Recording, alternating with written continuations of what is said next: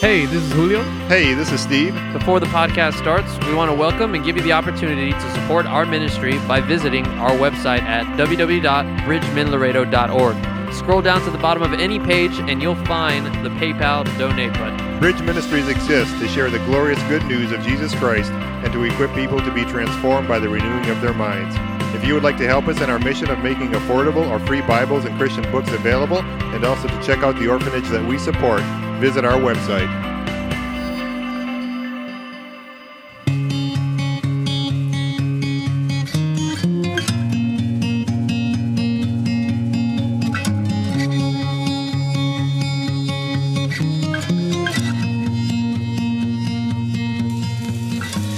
And there is salvation in no one else, for there is no other name under heaven given among men by which we must be saved. Acts 4:12. Welcome, ladies and gentlemen, boys and girls. Good afternoon, good morning, good evening, whenever you're listening to this podcast.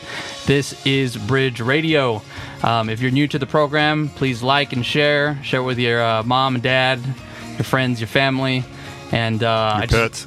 And what? Your pets. Yeah, your pets too. Tell your cats and dogs. I'm your host, Julio Rodriguez. As always, I'm your host for today. Today we actually got a round table around us, huh? Yeah. I know, it's nice. So we got Abe from the Valley again. He was on last week. I know, man. I keep just showing up here. I know. Put him to work. Yeah, you're gonna have to put me to work. And then across from me, I got the president of the ministry, Steve Den Hartog. What's up, y'all? All hail. And right across from me, we have our guest, as I said in the previous podcast leading up to this one. He is my senior pastor. I've been greatly blessed by this man. He actually was the one who introduced me to Reformed theology and really got me thinking about what I believe and why I believe it. And he's a good expositor of the word, and I truly love this man dearly. And it's Pastor Chad McCartney. He's right across from me. Thank you for coming on. You're welcome. Thanks for having me, Julio. So yeah, I just want to first, before we enter in the topic, today is By Christ Alone, Sola Christus. And before we jump into that topic, I just wanted to point people back to our previous ones last year. We've had J.P. Holding, J. Warner Wallace, Douglas Wilson, Gary DeMar, and for the month of January, I had decided to do a podcast series on the 5 solas. So at the very beginning of the month, you go back and listen to Sola Scriptura with Elia. I finally got his last name right. I always had trouble saying it. And then the week after that, we had John Sampson, who I've become really good friends with. That man as well has been a blessing to me. And then last week, Abe was on with me, and we had Matt Slick. Yeah, that was pretty awesome. Yeah, that was an awesome podcast. I actually had in my senior group, we had two people who listened to that one, and they really enjoyed it. Yeah, it was a great apologetic and also just point out the solas and the good teaching. Good teaching on sola fide. Yeah, Matt Slick just dropped a lot of information on us for sure in a very small time frame. Yeah. It's crazy how he just memorizes scripture. He like footnotes it as he's speaking. It was just very interesting. So anyway, guys, let's begin and start the podcast. I know Pastor Chad here, I think he's going to take us into just a brief slice of the Reformation, right? And just kind of a little insight of I guess why we proclaim became important. Why by Christ alone became important. So let's just go ahead and jump in the topic, and we'll just stem off from there. Yeah, so obviously there's a number of great figures associated with the Reformation, and Martin Luther being a key figure, but along with the things he was coming to grips with, Ulrich Zwingli simultaneously and regularly independently from that was, kind of heading off some of the things in the Swiss Reformation at that exact same time. Much like Martin Luther's, and as you see with all these solas, even though it's an only Christ or only Scripture, obviously none of those things stands alone by themselves. They all fit perfectly together. And much like Martin Luther, Zwingli was on a journey too, as he had developed just a heart for the Word of God and studying the Word of God. And as he did that, and he was called to a pastorate in Zurich in the Great Minster Church, he told him, "Hey, I'm not doing this lectionary preaching anymore, where we're jumping from passage to passage and topic to topic, and someone else is dictating what we're doing. He began preaching it in an expository way and started taking them through the Gospel of Matthew, and eventually, over about a 6-year period, preached through the whole New Testament, book by book. And as they did that, the church, as well as him, came to realize there is all kinds of things within the Roman Catholic Church, which he had been part of, that are just not supported in the Scriptures. And when you run through the whole Scripture, you see that very clearly. And so as a result of his preaching, not only did that become a foundational characteristic of the Reformation, of that type of preaching, taking the whole Scripture as it is, but also it ended up changing the church in Zurich. In fact, he basically eliminated the Mass from all the churches in Zurich, and they threw out a lot of the objects of veneration and various aspects like that they came to realize were so inconsistent with what the Scriptures actually say. And so his commitment to Scripture led him to a realization that there's none of these other things are aspects of our salvation or sources for our salvation. It is clearly Christ alone. Christ alone. And all these other aspects point us to him as our sole source of salvation. Right. I think I find it very interesting, and it's just a good testimony to the truth of God's Word, how you even had Martin Luther and Zwingli totally in opposite areas, correct? Like they never spoke to each other. Right. They were in different nations, independent of each other, yet they were coming to the same conclusions that what the church of their day, which was the Roman Catholic Church, what they were doing in their traditions and what they were proclaiming as truth or the gospel was false. And I think that's a huge testimony of not only the sovereignty of God, but the truth of it too, that's in the Scriptures. And that these guys weren't enemies of the Roman Catholic Church. Both of them were part of it, and it was their study of Scripture that led them to these conclusions. And neither of them really initially desired to leave it. They really wanted the leadership of the church to come back to the teachings of Scripture. And it wasn't until they realized that wasn't going to happen that they made some of the choices they did, and the Reformation and the split kind of occurred. Right. Yeah. And just to go off what you said about that they were part of the Catholic Church, and some of them didn't want to leave. I think Martin Luther said, if he was the greatest of all monks, he would have been, he was all monkery, or he said something like that, which meaning he delved deep in his beliefs, and he had just massive convictions once he started to read the Word of God, and it opened his eyes. Another thing to note, and I've noted this on the podcast, which these reformers, they weren't trying to create a new Christianity, right? They weren't trying to invent, but rather renovate Christianity back to the true gospel.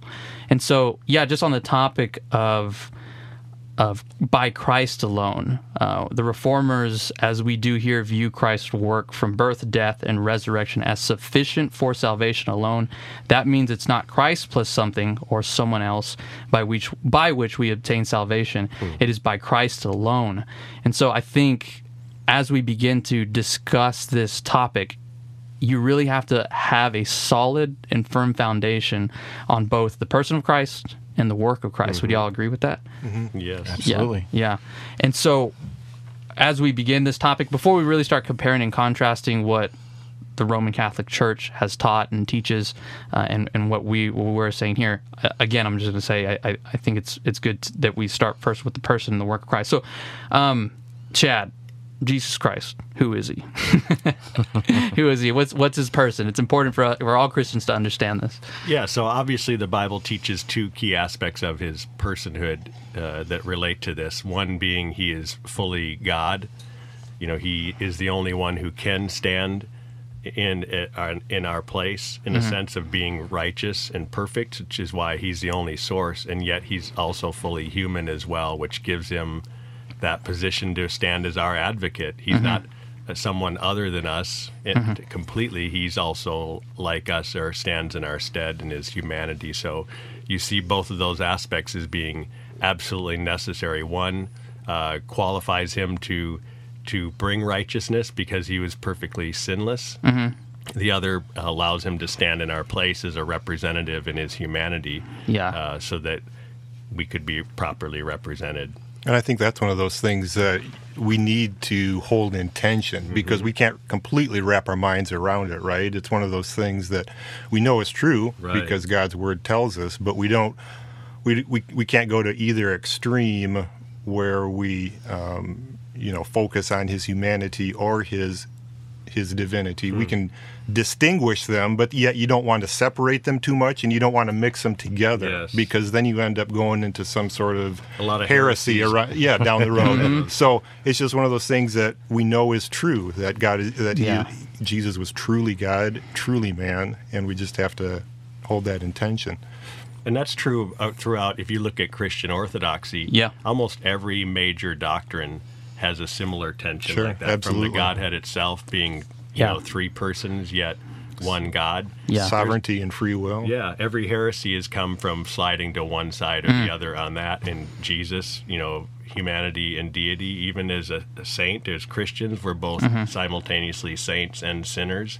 And to logically put those together isn't always possible, but you have to hold them in tension, otherwise you slide into some form of heresy that the church has often come across in history. And it seems like Unitarianism is gaining some steam. I mean, we've been talking about that just outside, that is taken away the triune nature of God. Yes, thank you. Yeah, I was reading yesterday that even early Christians, so they never once denied the deity of Christ, right? That he was God. However, there were actually some Christians and back in the first century who would deny his humanity completely.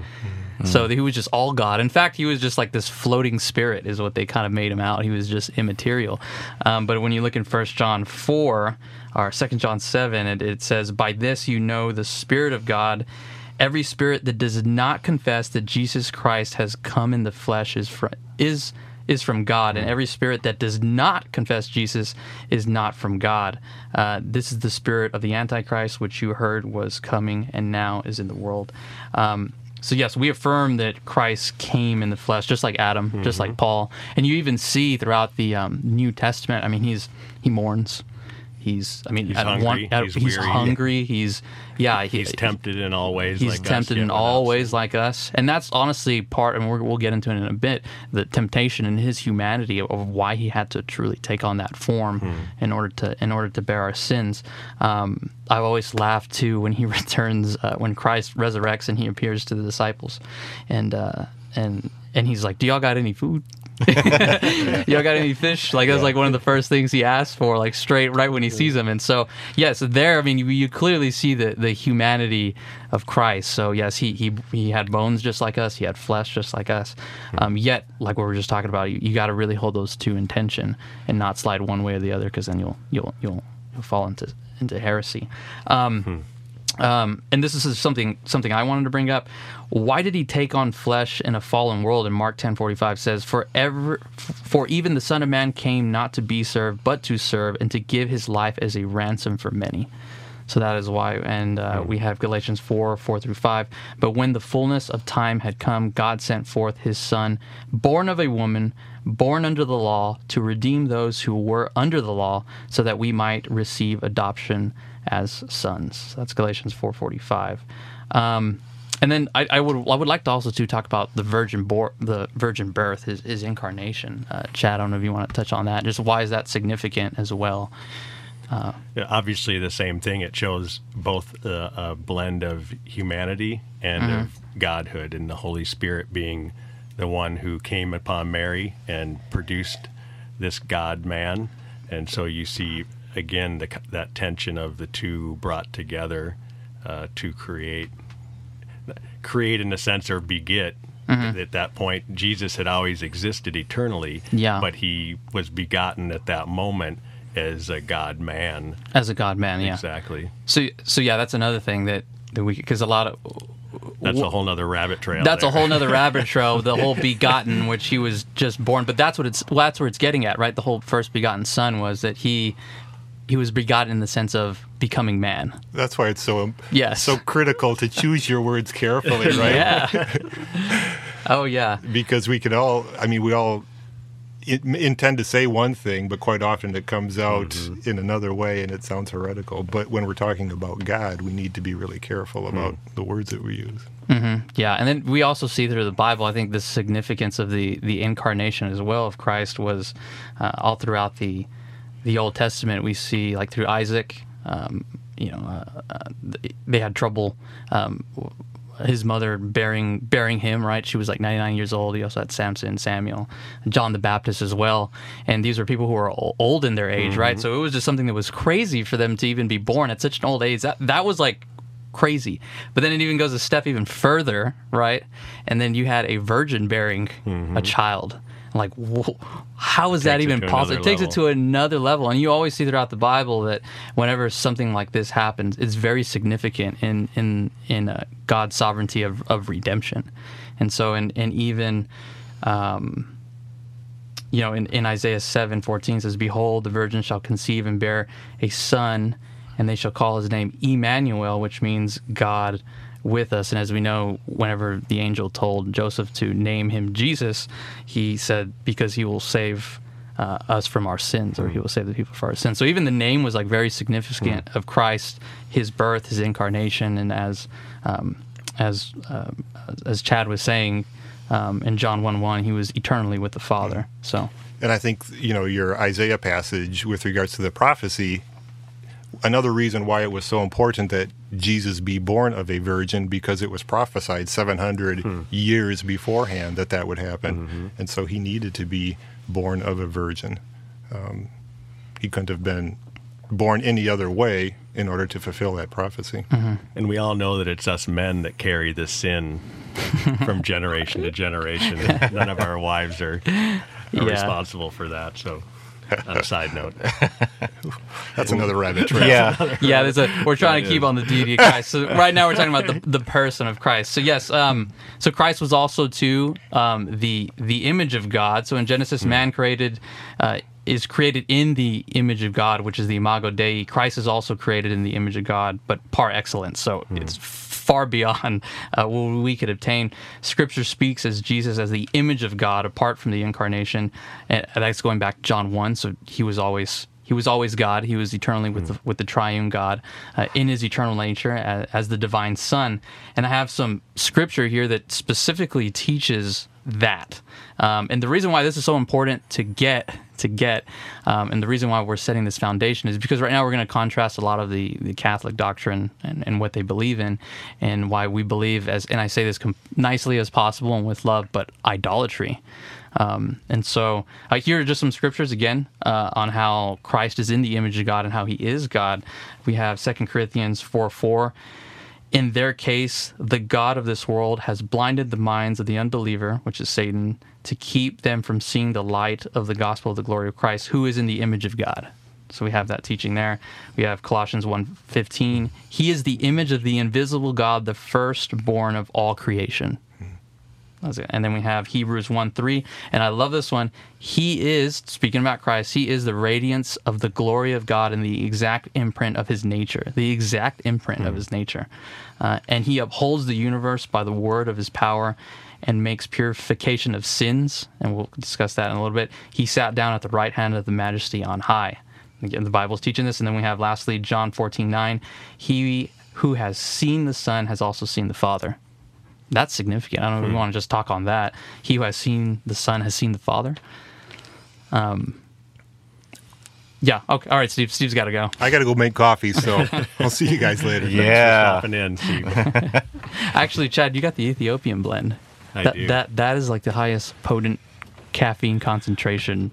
Man, I It'll literally help us get through this. A lot quicker, for I sure. bet. The other day, man, I think I told Abe You told me yesterday, yeah. I had a 16-ounce Ethiopian blend. I almost busted out in a panic attack. It was so strong. If I would have had like 2 extra ounces, oh man, I would have flipped. You wouldn't be here today. Oh no, I might not be doing this podcast. Anyway, that was Or going down you just be talking really fast. right. And no, just going back, I've said this with my seniors, John 14:9, he who has seen the Son has also seen the Father. And I always use this illustration with my students. I have my cousin Hamar. He lives up in Houston, and we are very much the same. Like, exactly the same. And so I've always heard this term with my family, and they say, hey, if you like Hamar, you're gonna like Omar or Julio, which is me. And he's like, because they're exactly the same. And so obviously that's a decreased version of what he's saying, but the Son is equating, Jesus is equating himself with the Father, and so we should take that. And Colossians says that too. He's a fullness of deity. Yeah, in human form. And also the warning that he said in John 8:24 of him claiming to be God, where he says, "Therefore I say to you that you will die in your sin unless you believe that I am He, or you will die in your sin." Those are some very powerful words claiming deity of who He is, The ultimate judge. The ultimate judge. Yeah, absolutely. yeah. And then that brings back to Matthew, when the Pharisees, when he's like, "I've forgiven your sins," he's telling the laymen, and he says, "What is easier?" For man to forgive sins or to rise up and walk, and then it just completely blows their mind. He's equating himself there with God. Well, and even as he says, before Abraham was, I am. Yeah. He uses the I am. the name of God. in the Jehovah, Old yeah, he's just Testament. quoting what Exodus 3:14 right there in the burning bush, that Yeah. he is Yahweh, he Yeah. is Jehovah. Yeah. So We should talk about that too as well. The I am. Whenever God is saying I am, what is he getting at, Chad? When he says I am the great I am? Kind of that eternal nature. I wasn't something in the past that started. I'm not something that just exists in the present Right. or in the future. He's saying no matter where you go, I am. Yeah. So it just states his eternality in every way. Yeah, I always, what is it? It was Conor McGregor and the Floyd Mayweather fight. How are you going to tie this back into I am in Exodus, Julio? I found something very interesting, and I always noticed when Conor McGregor was boxing Floyd Mayweather. I mean, Floyd Mayweather's record is perfect. I mean, it's what is he like? I don't know, I'm probably going to get the number wrong, but is he like 51, 52 or something like that, undefeated? And then you have Conor McGregor going up to the stage and he says, "I am boxing." And I was like, dude, that's a huge statement. Like, and so that whole just phrase "I am" is just a way of saying I am the best. Like, if you're going to look to anybody who is good or who's the best at this, I am. You're going to look to me. And I kind of laughed and I said, please, like, Floyd Mayweather has all authority to say I am boxing. He's one of the best fighters ever. Yeah, I mean, he's undefeated. He's an excellent boxer. I mean, regardless of what you say, I have bad respect for that man. But just to tie back up into God in Exodus, I am, like, God, exactly what Chad was saying. God is saying, I am eternal. I'm not dependent on anybody. And just like it says in, I believe in Acts, or just all things through him and in him come forth. We exist just by him alone. So he's not existent on anybody. And the Pharisees and the Sadducees knew what he was talking about when he said "I am." Oh, yeah. And they would tell him, for good works, That's we don't. why they were so offended. They were so offended. Yeah, I mean, because he said, wanted for to good stone works, him. we don't want to stone you. So you being a man claim to be equal with God.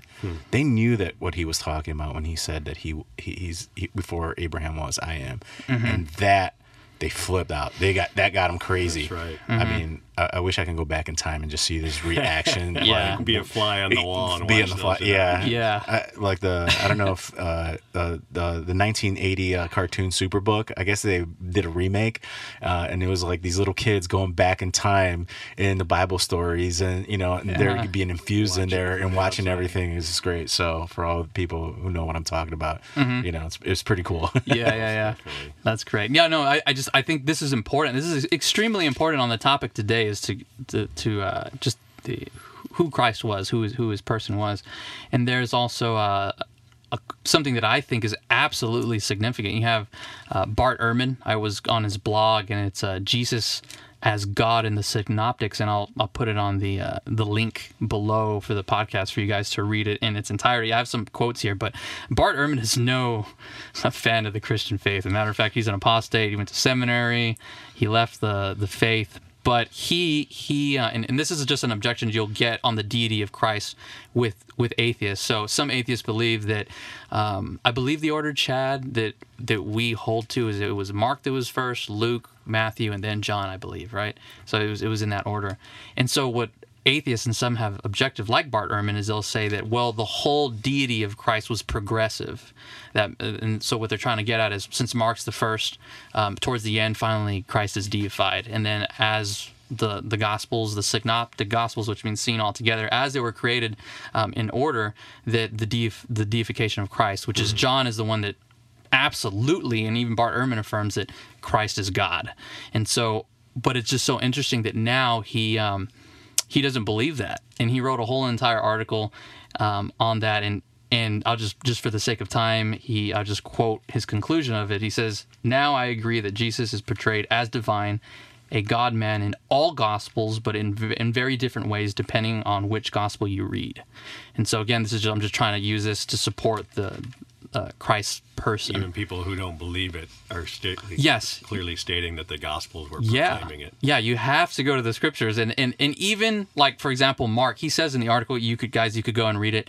Again, this is somebody who's not a Christian, but he ends up saying in his article that it's assumed, right? So it's already presumed that God, that Jesus was God incarnate. He was fully man, fully God. But it was just in John, however, that just really tries to drive it home for the audience. And so yeah, that's just something. I believe this is foundation. I don't know if you had anything else to say, Chad, on that. Nope, I think that covers it. That covers it?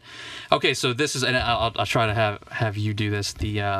Jesus is his work. So what has he done for us? Why is this so important as Christians, Chad? Yeah, I think so if you look at two key things, at least in a very simple, straightforward way, why we would believe in this Christ alone is first just the statements of Scripture. Mm-hmm. Scripture states that he is the sole source. He's the only way. We see that in John 14:6, and Jesus makes that statement. 1 Timothy 2:5 says there's only one mediator between God and man, the man Christ Jesus. Right. So it's making these very unique, individual, exclusive statements. Even Paul in Romans 5, as he's given a theology of sin coming into the world and righteousness coming into the world, says the same thing, that sin came into the world through one man, the man Adam and his act, and righteousness came into the world through Jesus' one act. There's no one else that's included in the discussion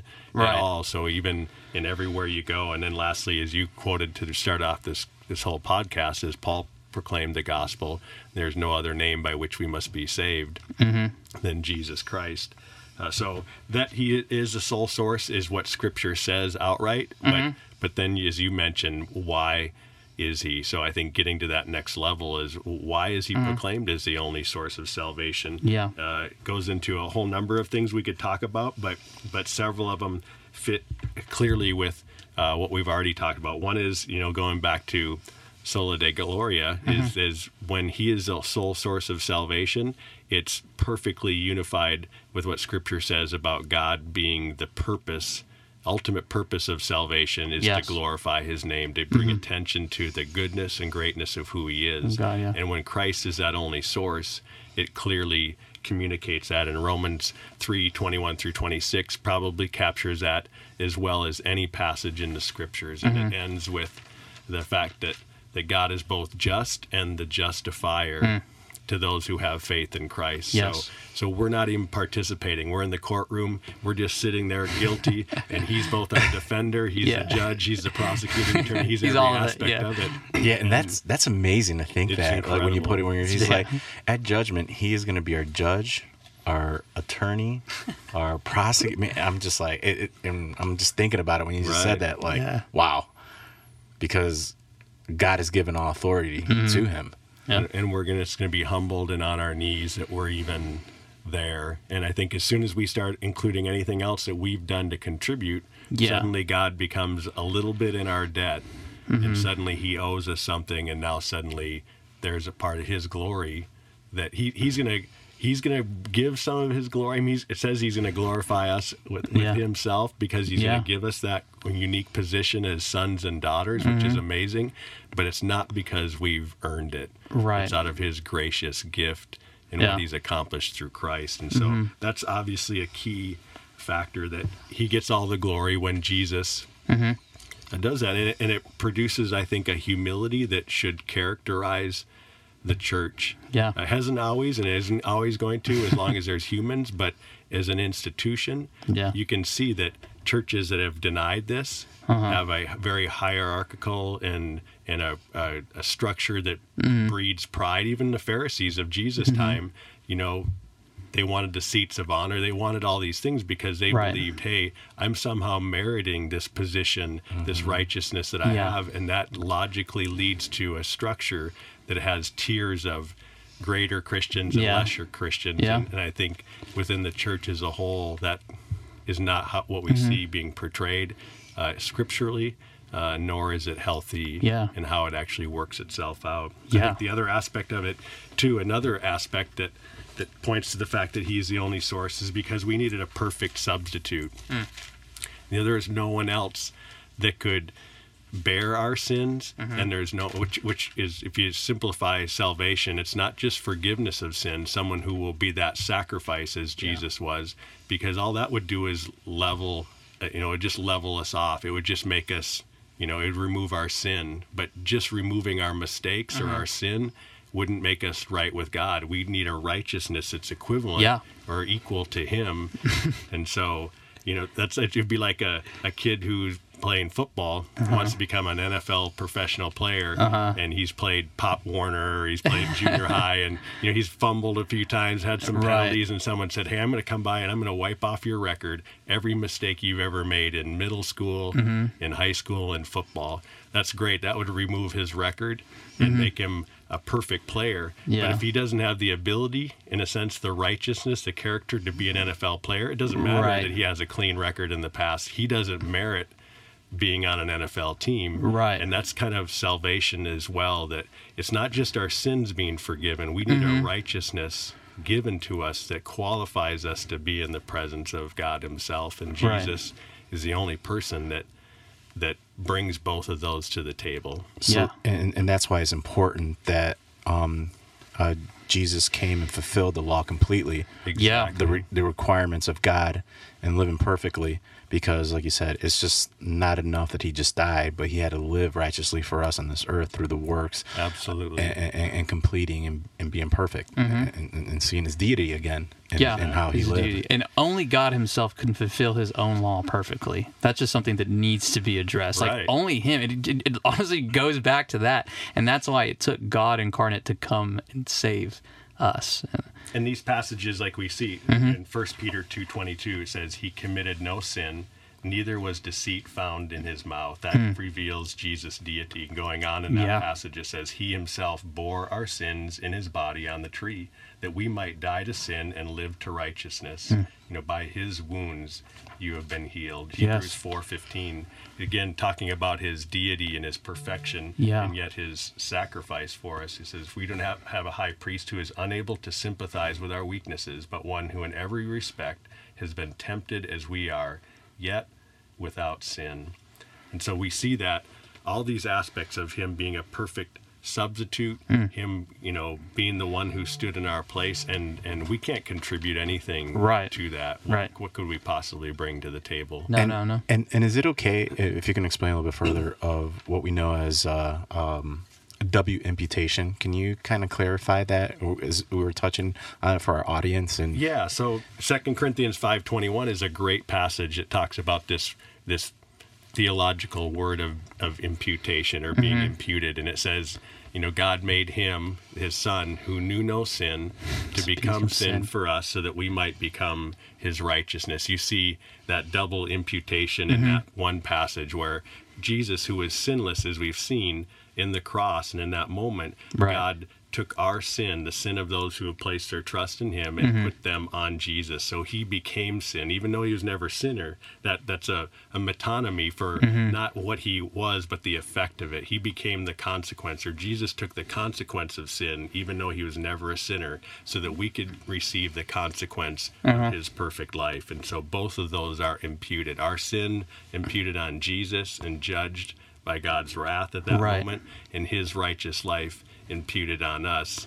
As Martin Luther came to understand, the righteousness of God is not something that we achieve, but it's something that's declared of us through Christ, that declarative justification or righteousness. And that's why in judgment, he's not going to look at us. He's going to look at himself. Exactly. And in what he did for us. Yeah. Exactly. And I was talking with my friend, one of my friends after service yesterday as we were driving back, and we were touching on this subject, like God's sovereignty, how it's all Him. Like, we have no choice. It's by His grace that we even come to know Him, and we're, as the Bible says, we're children of wrath. Like, all of our deeds are filthy rags. The Bible, I could just quote on and on, just total depravity. You could go back and check me and Abe's podcast on total depravity to go through that. But honestly, whenever you look into the grace of God, it should honestly and truly humble you. Because at the end of the day, like, you truly have nothing to boast about in God. And I was talking to my friend because he was saying, so, like, we have no choice. Like, it's just by God's grace. I said, yeah, it's by grace that we are saved. Like, it's none of our works. And to me, I think once I enter into God's presence, I know just one thing, and it was when these truths truly hit me. This is where I'm getting at. When I finally got the gospel completely, and I read that verse, he who knew no sin, God made him to be sin for us. I just, honestly, I have to sit back and I just think to myself, why me? It's a very honest question, and it's very humbling as well that God chose me since the foundations of the world, and it's not something that I can completely grasp or understand, but it's so beautiful and comforting and peaceful, and I just, and Pastor, it's amazing. And Pastor, why do you think that people still want to take credit for what Christ did on the cross? That's a good question. I mean, a lot of people just run to this wall that they need to contribute to what God can only do alone. I think there's a lot of answers to that. One of them is just, our human pride, right? Our desire to want to feel like we have more personal worth than we really do, and it allows us to measure ourselves with others. I think the other key one too that we often don't think about is the reality that when we feel like we've done something that's earned God's favor, what that does is it puts God in our debt. And it allows us to stay on our throne. So it's like, I've done this now, God, you owe me this kind of life, or you owe me this outcome. And it allows us, as we love to as humans, keep ourselves on the throne. But when it's purely by God's grace, then it means God can literally ask anything of us, and we're at His mercy for that. And that's not a spot that we as humans like. Yeah. Wow. Yeah, no, that's good. We always say that Jesus is prophet, priest, and king, and I think we should definitely go, before we go on to some of the Catholic doctrine and compare and contrast. But I really wanted to go over Jesus as being prophet, and this was something while preparing this podcast that, like, truly hit me. And people will use the objection that, hey, Christ is considered a prophet, right? So he's considered a prophet. Muslims believe that he was just a prophet, and so what that happened when we think of it in that way, right? From those presuppositions that he was just a prophet, we rid him away, Christ, of his deity and just make him a man. But when the New Testament talks about Christ being a prophet, when we compare it to the Old Testament of what the prophet was doing, is he was speaking on behalf of God to the people. He was speaking the words of God. And so when it's speaking of Christ as prophet, it's speaking of him. He is the prophet, which is every word that comes out of his mouth is God. So he is the prophet. So if there's anybody who's going to achieve some ability, a prophet, it was Christ. And so that's one thing that we really need to see as Christians, and that's just an apologetic too to maybe the defense from a Muslim. Yeah, and the prophets. You say, of course, yeah, he was a prophet, but he was the prophet. Yeah, he was the prophet. He was the highest standard of the prophet because he was God. It says, "My words are truth." Prophet. Yeah, You see that those offices were always divided between multiple people. Yes, rarely did any one person as a few unique spots, but usually it was you were a king, you were a priest, or you were a prophet. But he was all three in one. And we can see the prophets of the Old Testament. Jeremiah. They always were clear. They said, I've put my words in your mouth to speak on behalf of God. They'd say, "Thus Right. saith the Lord." Thus saith the Lord. Not Yeah. what Jeremiah says. Exactly. I mean, and how can you not see that? Because if man's human nature wants to take credit for, right? We were just talking about Yeah. that. But those prophets knew that God was doing the work and not man. And even Jesus in the Sermon on the Mount, you see in a very subtle but clear way, is, when he was talking about the law, he says, "You've heard that it was said, but I say to you." He doesn't say, "But God says to you," or the Bible says. He just comes out and said, "But I say to you," saying, I Yeah. trump all of this old revelation, all Yeah. oral tradition, all written tradition. Yeah. He just speaks right from Yeah. He was It's his own incredible. personhood. This goes back to like him being prophet. He is it says my word is truth, John 17:17. And then also too when in John, I believe it's not chapter 6. But anyway, with Peter, when he tells the disciples like, you guys are going to go? You guys going to go? And then Jesus replies to him, Peter replies, like, where am I to go, Lord? You have the words You of- have the words of eternal life. Yeah. And that just right there is just like, they recognize that this is God incarnate in the flesh. This is the Christ. This is the Messiah that was prophesied I love in that the Old verse. Testament. Oh, it's it's amazing. And then another thing that we could think about as I was thinking of his prophetic role was even when Jesus would enter the synagogues, when he would proclaim the kingdom of God, people recognized, even the scribes and the Pharisees are like, man, this guy speaks with authority.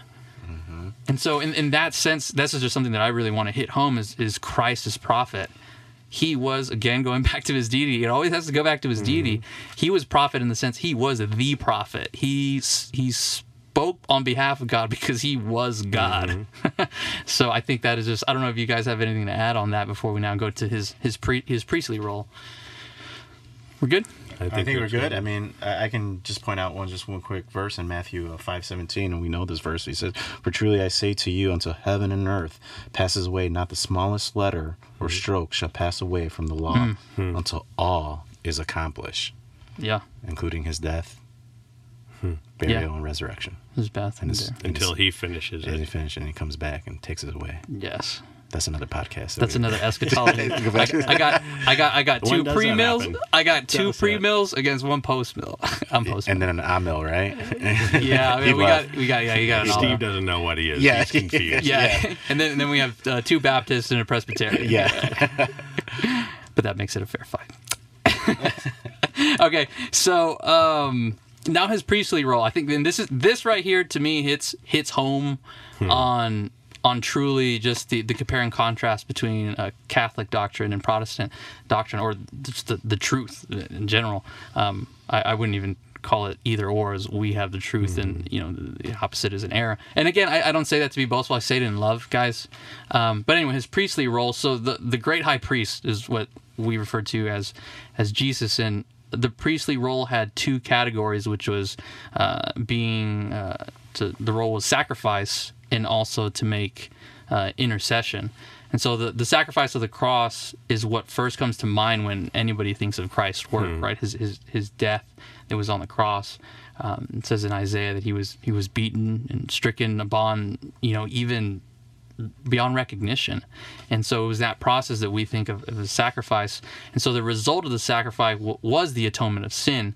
And so if we point back to the Old Testament, Chad, just the sacrifices of bulls, goats, lambs, doves, etc., how does that ultimately point to Christ in his sacrifice? Just with the priestly role. Obviously, they symbolize what we've talked about earlier. Is even in often those sacrifices, the priest would lay his hands on the goat, and it's this sense of imputing the sins of the people onto the goat, and then that goat would either be sent out if it was a scapegoat, or it'd be sacrificed in that process as well, to show that this was a substitute. It was an unblemished, physically Yes. unblemished, to point to what was to come, and Christ being the ultimate Lamb of God. So obviously that was repeated over and over again, pointing them towards the salvation that would come, that Romans 5 talks about, or Romans 3, as we talked about earlier, how God, overlooked those things or covered them in that until the point when Christ came, when he would, make restitution or make justification for those sins even in the past, as people had faith in the one who is to come. But obviously, that's, as we've talked about here, one of the differences between Protestantism and Roman Catholic teaching is they still have a lot of that Old Testament structure within Roman Catholicism, whether the priesthood or their belief in the Mass being an ongoing, sacrifice of Christ that's being offered over and over again, and part of what they believe you need to participate in for grace and for merit, where we would believe, as Hebrews tells us and other places, that Christ's sacrifice was once for all. And even as the whole book of Hebrews is laid out to show that Jesus is superior to the whole Testament system. It starts, he's superior to angels, he's superior to the prophets or Moses, he's superior to the law, to the priesthood, he's superior to the temple sacrifices. And it goes on to say where they had to be offered year in and year out, over and over again, his sacrifice was offered once for all to purify all those who would be sanctified. And so that's where, again, we believe it's Christ alone. That's Christ alone, it. Yeah. And that belief in him is sufficient. Yeah. And that was a great divide of the 16th century, right? Infused grace, right? And then versus imputed righteousness. And this is where it all began, right? A lot of that was, that they felt like grace was being infused, so to speak, as opposed to, as we would probably, as Protestants, we would still say that there is a grace within it, but the grace and all the things that we do are not to merit grace or to receive grace, but to point us to the one who offers us grace. So ours are more symbolic in nature, that we celebrate the Lord's Supper in a memorial way to remember what he did, to point us back to his all-sufficiency and remind us of why we have the position that we have in Christ and why we have the grace that we've received. And why doesn't the Catholic Church see that? I mean, the words are there. Why? And when we look at it, there's just, if that's what they believe, there's just insufficiency in the cross. Why is the church saying, hey, here's the words of God, but hey, Jesus' death on the cross is not enough. We need to infuse this grace through sacraments. We, talked a little bit. Right. Can you explain that a little bit more? So obviously, no one can fully judge motives for that. But if you look at, say, actions historically, and even how it comes about when Martin Luther was struggling with these things, and even back in that time when when indulgences were in place, one of the things that the Catholic Church struggled with was when God's Word was being translated into readable language. John Wycliffe was one of the first guys to take it from the Latin Vulgate and put it into Middle English, and that just sent the Church into an eruption that the average person could read it because they realized they were going to lose control over that. And so whether it was the sale of indulgences, which brought in tremendous wealth to the Catholic Church, and seeing how Scripture, clearly talked against those types of things. When you're in a position to offer and infuse grace, you're in a position of power over other people. And as we see that outworking in an organization like the Roman Catholic Church and just humanity in general, I don't want to say it only happens in the Roman Catholic Church. It happens in Protestantism as well, when people veer from that and put too much reverence on a pastor or a religious leader outside of Scripture. It gives them a power that's not used to serve others, but to control others. And I think that's probably at the heart of it throughout the church, whether it's the Roman Catholicism in a more structured way or Protestantism in versions of it that shouldn't be, but still exist because there's humans within those organizations. Yeah, wow. Yeah, no, And we talked about a little bit about that last week with Matt Slick about control of the church. Yeah. And we talked a little bit about and Pastor, that, you put that very beautifully. That was great. That was well put. Thank you. That was great. You notice how Julio has control of the soundboard over there, too. He likes to cut us off and turn us on whenever he wants. It exists everywhere. Yeah, even on this podcast. You give someone power, and they're going to use it to their advantage. Yes. Yeah, yes. He doesn't like to give it up a little bit. I mean, Steve's been watching out for me. He's making sure that he... If we mention anything about baptismal regeneration, or infant baptism, or submersion. Julio just shuts that thing off. And you've had some profound statements today, Abe, but none of them are on this podcast because he's going to edit me out. He's shut you down. So he better not. I thought it was so fun. Just to declare, I do hold to fatal baptism, but it was funny getting ready for this podcast. Chad texts me and he goes, "What did you texted me? What did you text me?" I said, "Yeah, only if we can sweep out some of the remnants of Roman Catholicism, like fatal baptism." Oh man, we should. I definitely would love to have a podcast on just that open discussion. I think that would be good for our listeners just to discuss. And and that's the great thing about Bridge Ministry. Like we have all these different views, and within orthodoxy, we can embrace each other and embrace and love each other, and say, hey, let's discuss these things because they are those things that we discuss. That our foundation is in Christ and Christ alone, as we're talking to Sola Christus. But there's other things that second tier doctrines that probably, as theologians call it, we have some differences, right. but still doesn't change anything of how we're saved. And the arguments are still grounded in Scripture. Absolutely. You see that both of these positions, these guys are coming to Scripture and saying, hey, what is Scripture saying? How are we, there's even similarities in interpretation, but you can vary in how you interpret something symbolically. It's not like you're allegorizing it necessarily, but we don't always know when's the best time to take something symbolically or more literally, or what. That's still, in our human judgment, we're imperfect in that. But you can see these truths grounded in Scripture as opposed to some things that are just being stated by authorities within the church, making statements that clearly contradict what Scripture teaches clearly. Right, and I would say the moment that you should veer off, we'll get back to the subject here in a bit, but the moment you should veer off is when someone says something like, God, I believe Jesus was just a prophet and a man, a good man, but yet declare that they're Christian.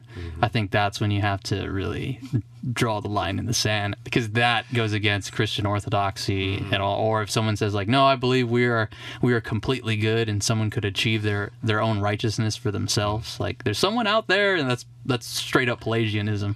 I think that's when you really have to jaw. It's a cult. Yeah. Let's call it what it is. Yeah. I mean, when in the JWs do that Jesus is another God to get around a lot of these verses, and we know there's just one God only. Right.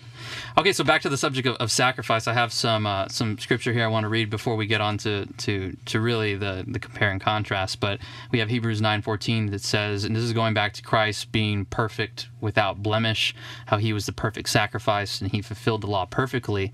And so how not only he was our prophet, but he was also our priest. And so Hebrews 9:14 says, how much more will the blood of Christ, who through the eternal Spirit offered himself without blemish to God, purifying our conscience from the dead works to serve the living God. 1 Peter 1:19. But with the precious blood of Christ, like that of the Lamb without blemish or spot. It says, so that's again, just I'm really driving it home with Scripture. This is what Scripture has to say, and here we believe that the Bible's the Word of God. And then we also have intercession, right? So the priest would also make intercession. I think this is important for us going into the next series. I just have some Scripture here. For we do not have a high priest who is unable to sympathize with our weaknesses, but one who in every respect has been tempted as we are, yet without sin. Jesus' priesthood, again, consequently, he is able to save the uttermost, those who draw near to God through him, since he always lives to make intercession for them. And so that's just, I don't know if anybody has anything to say on that before we go. It's comforting. It is comforting. Yeah, and to know that if you have him to intercede, why would we need anyone else to intercede? Yes. Why would we go to another human? Why would we go to another person? Regardless of how godly a follower they were still following Christ, and their merits were only because of what Christ did for them. So why go to a secondary source when the actual source is available? So, Pastor, I can't come to your office and you can forgive my sins? You can't. No. I got another scripture here just to, so that way we go on to unless you've sinned against me, I can forgive you. Okay.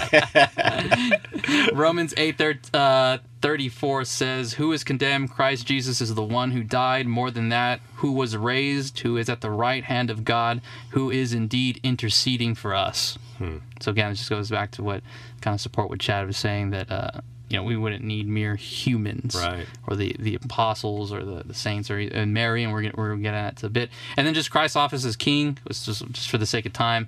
Matthew 28 says, "He has all authority in heaven and earth has been given to me. Therefore, go and make disciples, and baptize them in the name of the Father, Son, and Holy Spirit." And as we've always said, you'll hear Christians often say Jesus is King of Kings, Lord of Lords, and we could go onto that in another podcast. But I think all this is important for just to take into consideration for what we're about to go into now. Chad, the masses, right? At the beginning we talked about Zwingli, how he saw what mass was. So what is mass, and how does it sort of play into, as looking at some of the stuff that we've looked in, why would we consider it as wrong or inconsistent? Right. So the Mass, what the Roman Catholics would believe is the Mass, in particular with the Eucharist, is the actual offering and sacrifice of Jesus Christ each time, and provides forgiveness in its participation. That's right out of the Catholic Catechism, that statement. And so they believe, kind of like you see in the Old Testament, that this is a regular practice that people have to be part of, and it merits and brings about or provides forgiveness in its participation, where we as Protestant churches, and there's some differing views on the Lord's Supper, some in terms of the actual presence of Christ being there, but not to transubstantiation, where we believe that the elements actually become the body and the blood of Christ and is sacrificed again. But the idea is more that it's a memorial, or it's a form of worship that points us back to what Christ has done for us, not something that merits grace or infuses grace into us at that moment. And so now you have two sources of grace, so to speak, or two sources of salvation. So that's obviously one of the key aspects of the Mass that we would disagree with, that we feel is inconsistent with Scripture. And the other practices is a lot of what you see in Catholicism with terms of saints, and a lot of their beliefs in terms of why you would pray or turn to a saint, is they believe these people who may have been godly people or did a lot of good works have an abundance or an additional excess of good works. And so in you appealing to them, in a sense, what you're saying is, hey, I'm appealing to this saint or that saint because they have some additional or extra works that I can credit to my account, and that's going to help me, which is ironic, because that's a biblical truth. It's just not associated with other people. That's what's happened in Christ. And you think, why would we want anyone else's merits on our behalf when we have Christ's merits based on us? So in a sense, it's taking what only should reside in the person of Christ and his righteousness being credited to us, as we see in 2 Corinthians 5:21, as we talked about. Now we're suddenly substituting other people into that spot instead of him alone. Yeah. And so going back to the Mass, I think it really, you have to go back with, or as Protestants, and I say, well, it's a once for all sacrifice. That's what it says in the Scripture, and I'm reading it, that when Christ was crucified on the cross and he said, "It is finished," at that moment, I wasn't born yet, but all my sins were instantly forgiven at that moment. And when he raised from the dead, it says, I was raised with him as well. And that's such a comforting thing. So again, it's something that Abe has said, and we talked about it in the previous podcast, is that when you say, I'm re-sacrificing Christ, what you're also saying is that Christ's sacrifice that was on the cross on Calvary was not enough. And we need to do it over and over and over again. And to me, I mean, whenever I hear that, I shake my head. I'm like, that's why would somebody do that to the cross, Jesus? I mean, he was incarnated in the flesh. He never sinned. He was born. He was here. He lived. He was tempted. He went through all the things that we went through, and he had flesh. He had flesh that we have, literally to atone for our sins. The reason he came as a man was so that way he could be torn apart on that day and be nailed to a cross. And for our atonement. And yes, and for our listeners, he took all that nastiness, that dirtiness, that just filthiness that we have, and he paid for it on the cross. I think we forget sometimes as Christians is that, man, we're really just not good people, right? Yeah. We talked about this on the depravity. I'm not going to go into this. Yeah, it's a whole different rabbit trail. Yeah, we need to do the part 2 to that soon. We do. I mean, like, man, like he just paid for it, and that's why our faith is in him alone, because he paid for it all. And how offensive it is when we think that anyone else could possibly come along and partner, or that he needed anyone else to help him accomplish that, is really blasphemous of God and the work that he's absolutely clearly communicated to us. Yes. And then the merits, this is just for our listeners as well. If you could clarify, Chad, and if I'm right in understanding this, what we mean by the saints had extra merit was that their time here on earth during their ministry, they had an abundance of good works, right? So they were building it up almost like a how would you say like a checking account, like a bank account. I don't know. They were earning merit. So and so when they died, they had an abundance. So they met a certain level, but then not only that, they met the level that they needed, but they had an excess. Right. So whenever they entered in heaven, they had excess merit which they could distribute back to us here on earth. Exactly. Am I correct in just clarifying that? Yeah. And so speak to that on indulgences, because that's where indulgences comes from as well, which is us getting some of that merit, right? Yeah, and indulgences can is more a purchasing of that grace. Purchasing, okay. Where you could, purchase or give a gift that would somehow purchase that forgiveness, or whether it was for you or for a past family member, that again is making that meritorious work, something that had to be paid for, that's not freely given by grace, and it puts it in the control of those who are in the position to receive those. And I think that was one of the major. I mean, if you look at Martin Luther's actual 95 Theses, it's not a whole bunch of theological statements. Almost every single one of them is addressed specifically towards the practice of indulgences. That's what he came to see, is this practice is so Christian or anti-biblical. Yeah. That's what truly kind of pushed him over the edge and caused him, and it was a big debate of what was going on during that time in terms of the popehood and in Germany and some of the political aspects that were coming around that were, bringing about the indulgences that were being sold by Pope Leo of that time, and that eventually paid for, the church, St. Peter's, in there. He needed funds for that, and Germany had some political things that they needed, and they needed a certain seat purchased, and so between the two of them, they were able to accomplish those things. And that's what I think threw Martin Luther over the top, of just realizing how it took advantage of people who really couldn't afford to do that, but felt like they needed to in order to be forgiven. And some of that had to do with loved ones who were saying, "Hey, pass already." Like, "Hey, if you go ahead and we can transfer your family in purgatory can not suffer as long." Right? Wow, what a big lie.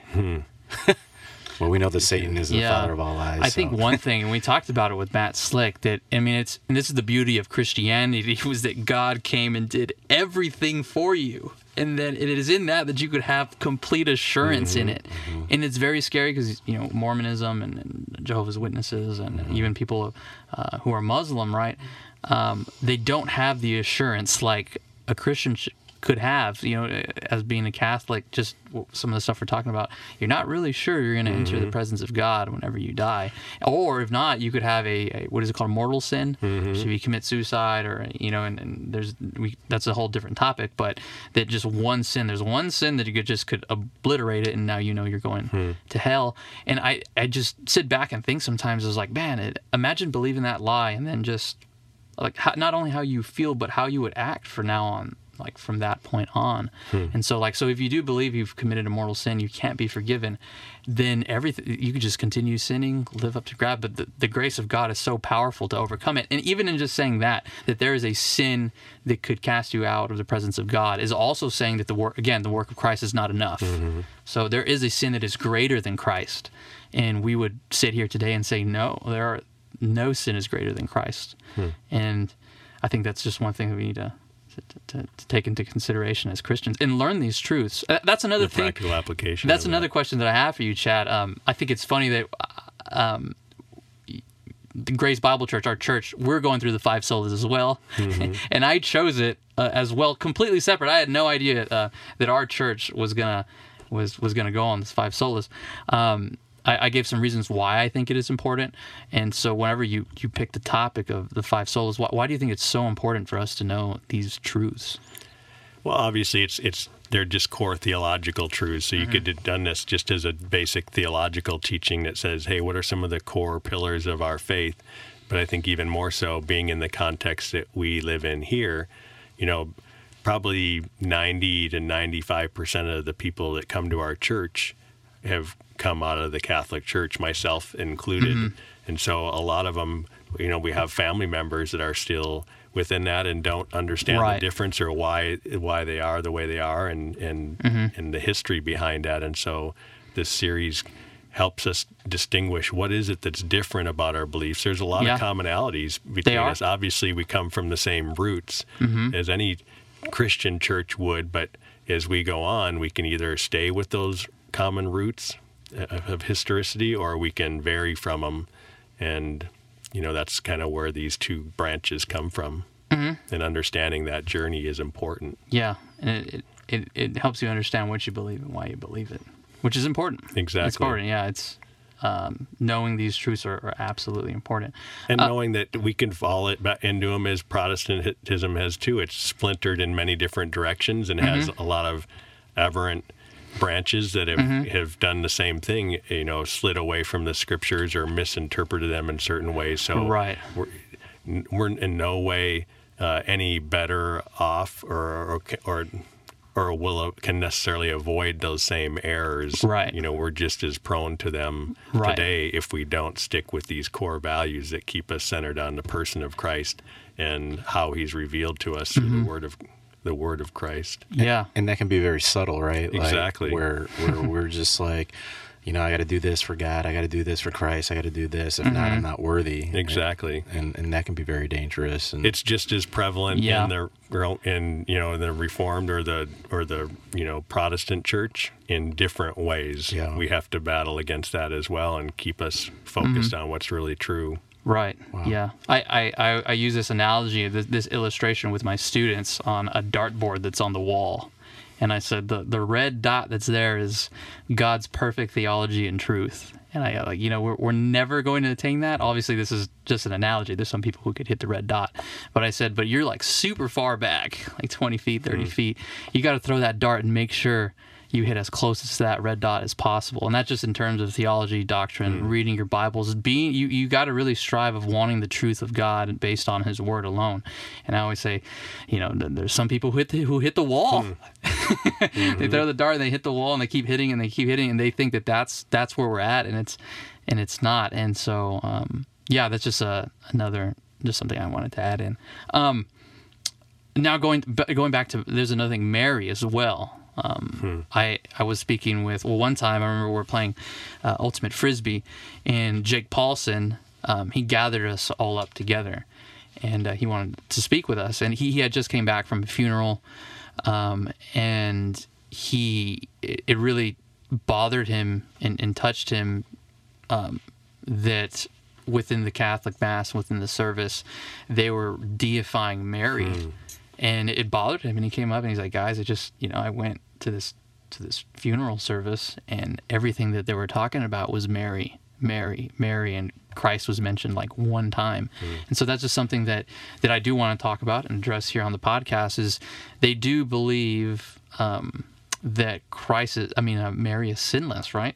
Am I correct? What is let me read right from the Catholic Catechism so we can go. state. So one of the statements that says, in paragraph 969 is finally the Immaculate Virgin, which is referring to, what you talked about, preserved free from all stain of original sin, when the course of her life was finished, was taken up body and soul into heavenly glory, and exalted by the Lord as queen over all things. Taken up to heaven, she did not lay aside this saving office, but by her manifold intercession continues to bring us the gifts of eternal salvation. Therefore, the Blessed Virgin is invoked in the Church under the titles of Advocate, Helper, Benefactress, and Mediatrix. And what's kind of fascinating about that is that those are all terms used of God.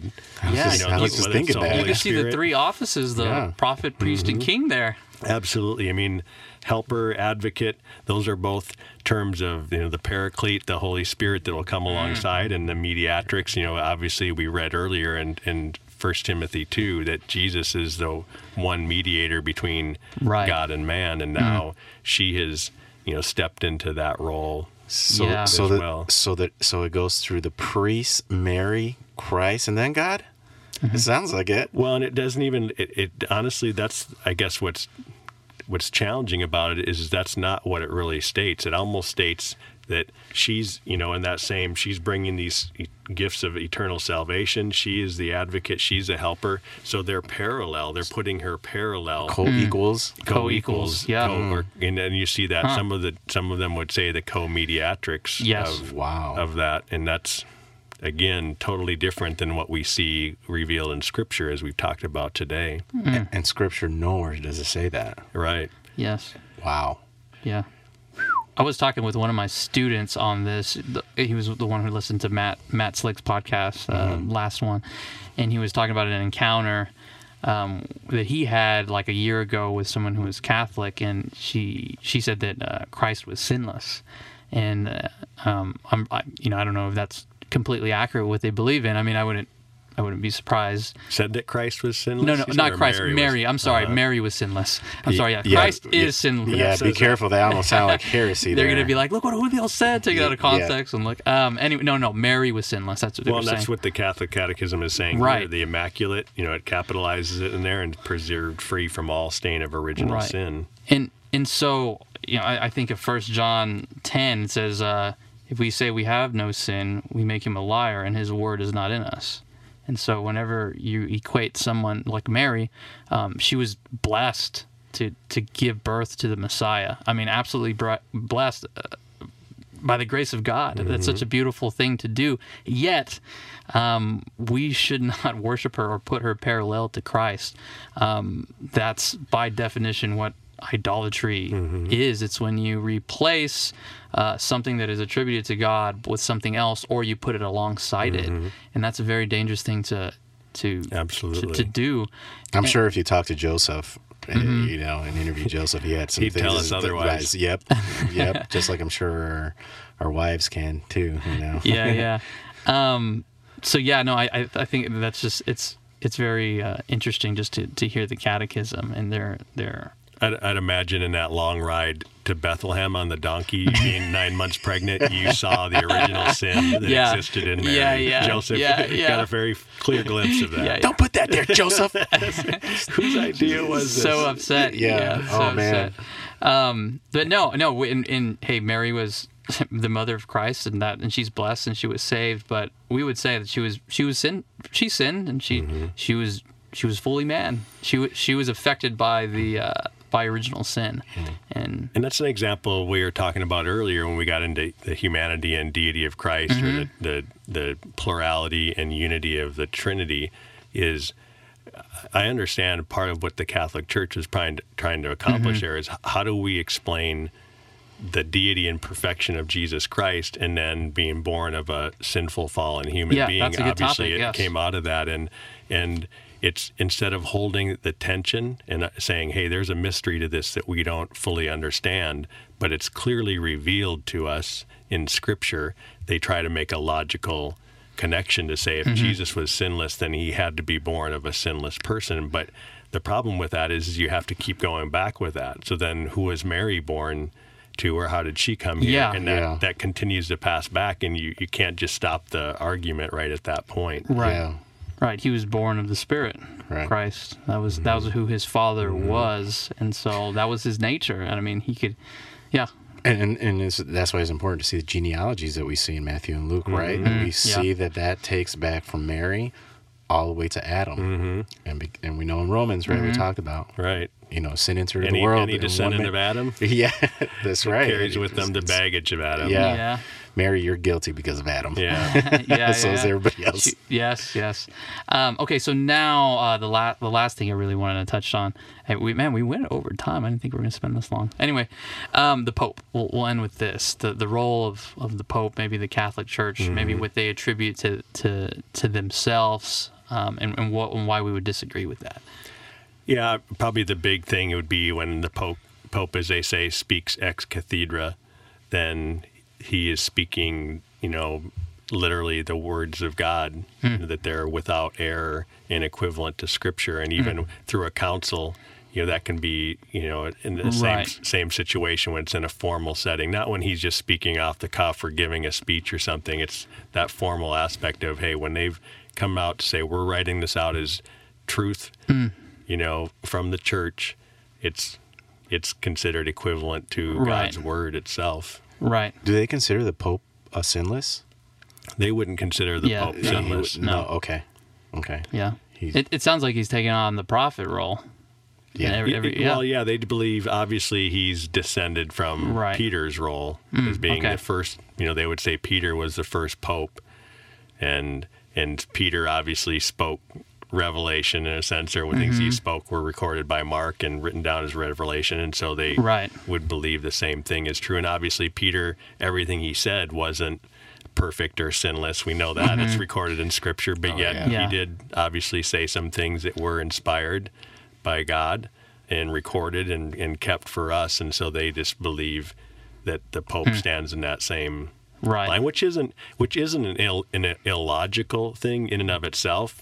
We're so far removed from when the Bible was written that when we go back and even see how the Bible was canonized, and if you were to step into that period, you realize there's some mystery. There's some stuff here that, is difficult to just understand in a simple human way, because these books didn't just drop down from heaven into our lap. There was a process by which they were put together, and some of it was God spoke through men inspired, not like they were, I had an inspirational moment, but God breathed the Scriptures into existence through the personality of a human being, but they penned the very words that God wanted for them. That's a mysterious process that none of us can understand. So it's not like they're making the Pope into something that's never existed. It's just they're continuing something that Scripture says has been closed up, and they keep open.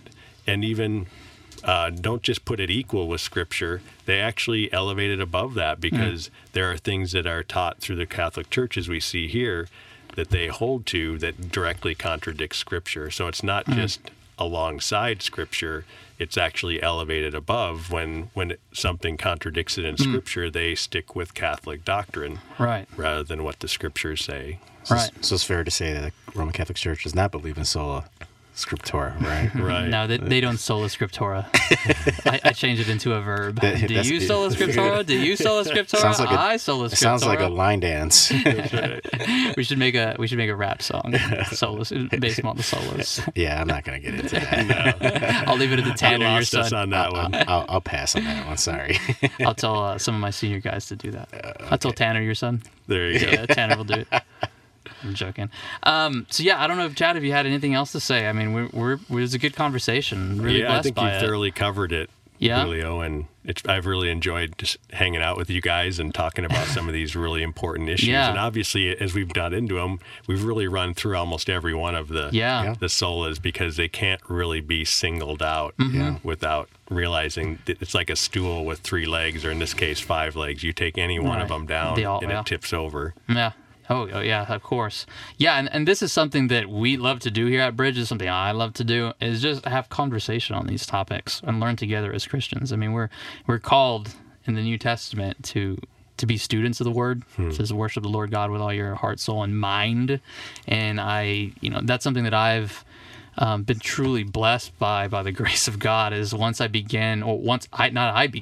grace of God truly touched my heart and drove me to seek the deep things and wisdom of His. And it says in His Word, if you seek it like treasure and hidden gold and silver, and He will give it to you. And that's something that I did, and my mind and heart was completely changed. And once you begin to really study these truths, it not only seeps into your mind, it goes into your heart and out into your hands, and it just becomes this cycle, and it just becomes a part of you, and it's just a peace and comfort that I really want every Christian who has been called by God to experience. And I keep listening back to these podcasts, and we're gonna have Douglas Wilson on next week. He's gonna be talking about the glory of God, and all of these honestly point to the glory of God. Exactly, yeah. All of them. I mean, the scriptures, His grace, faith, and Christ all point back to Him. And so that's something we're going to be talking about with Doug, and just in Christian doctrine in general. Deo Gloria. Yes, Deo Gloria. So anyway, any last thoughts? No. Land this plane, Julio. Thank you, Chad, for coming on. You're welcome. Again, it's awesome to be here, Gabe. love Great to hang out with you today as well. I love this man dearly. Anyway, guys, that wraps up our podcast. Again, please like and share if you like this. Share it with somebody who's an unbeliever, maybe someone who's in Catholicism. This might challenge them and stretch them. And again, this podcast, the things that we're talking about here, we're for our Catholic friends, right? We're not doing this podcast out of being malicious or in being rude.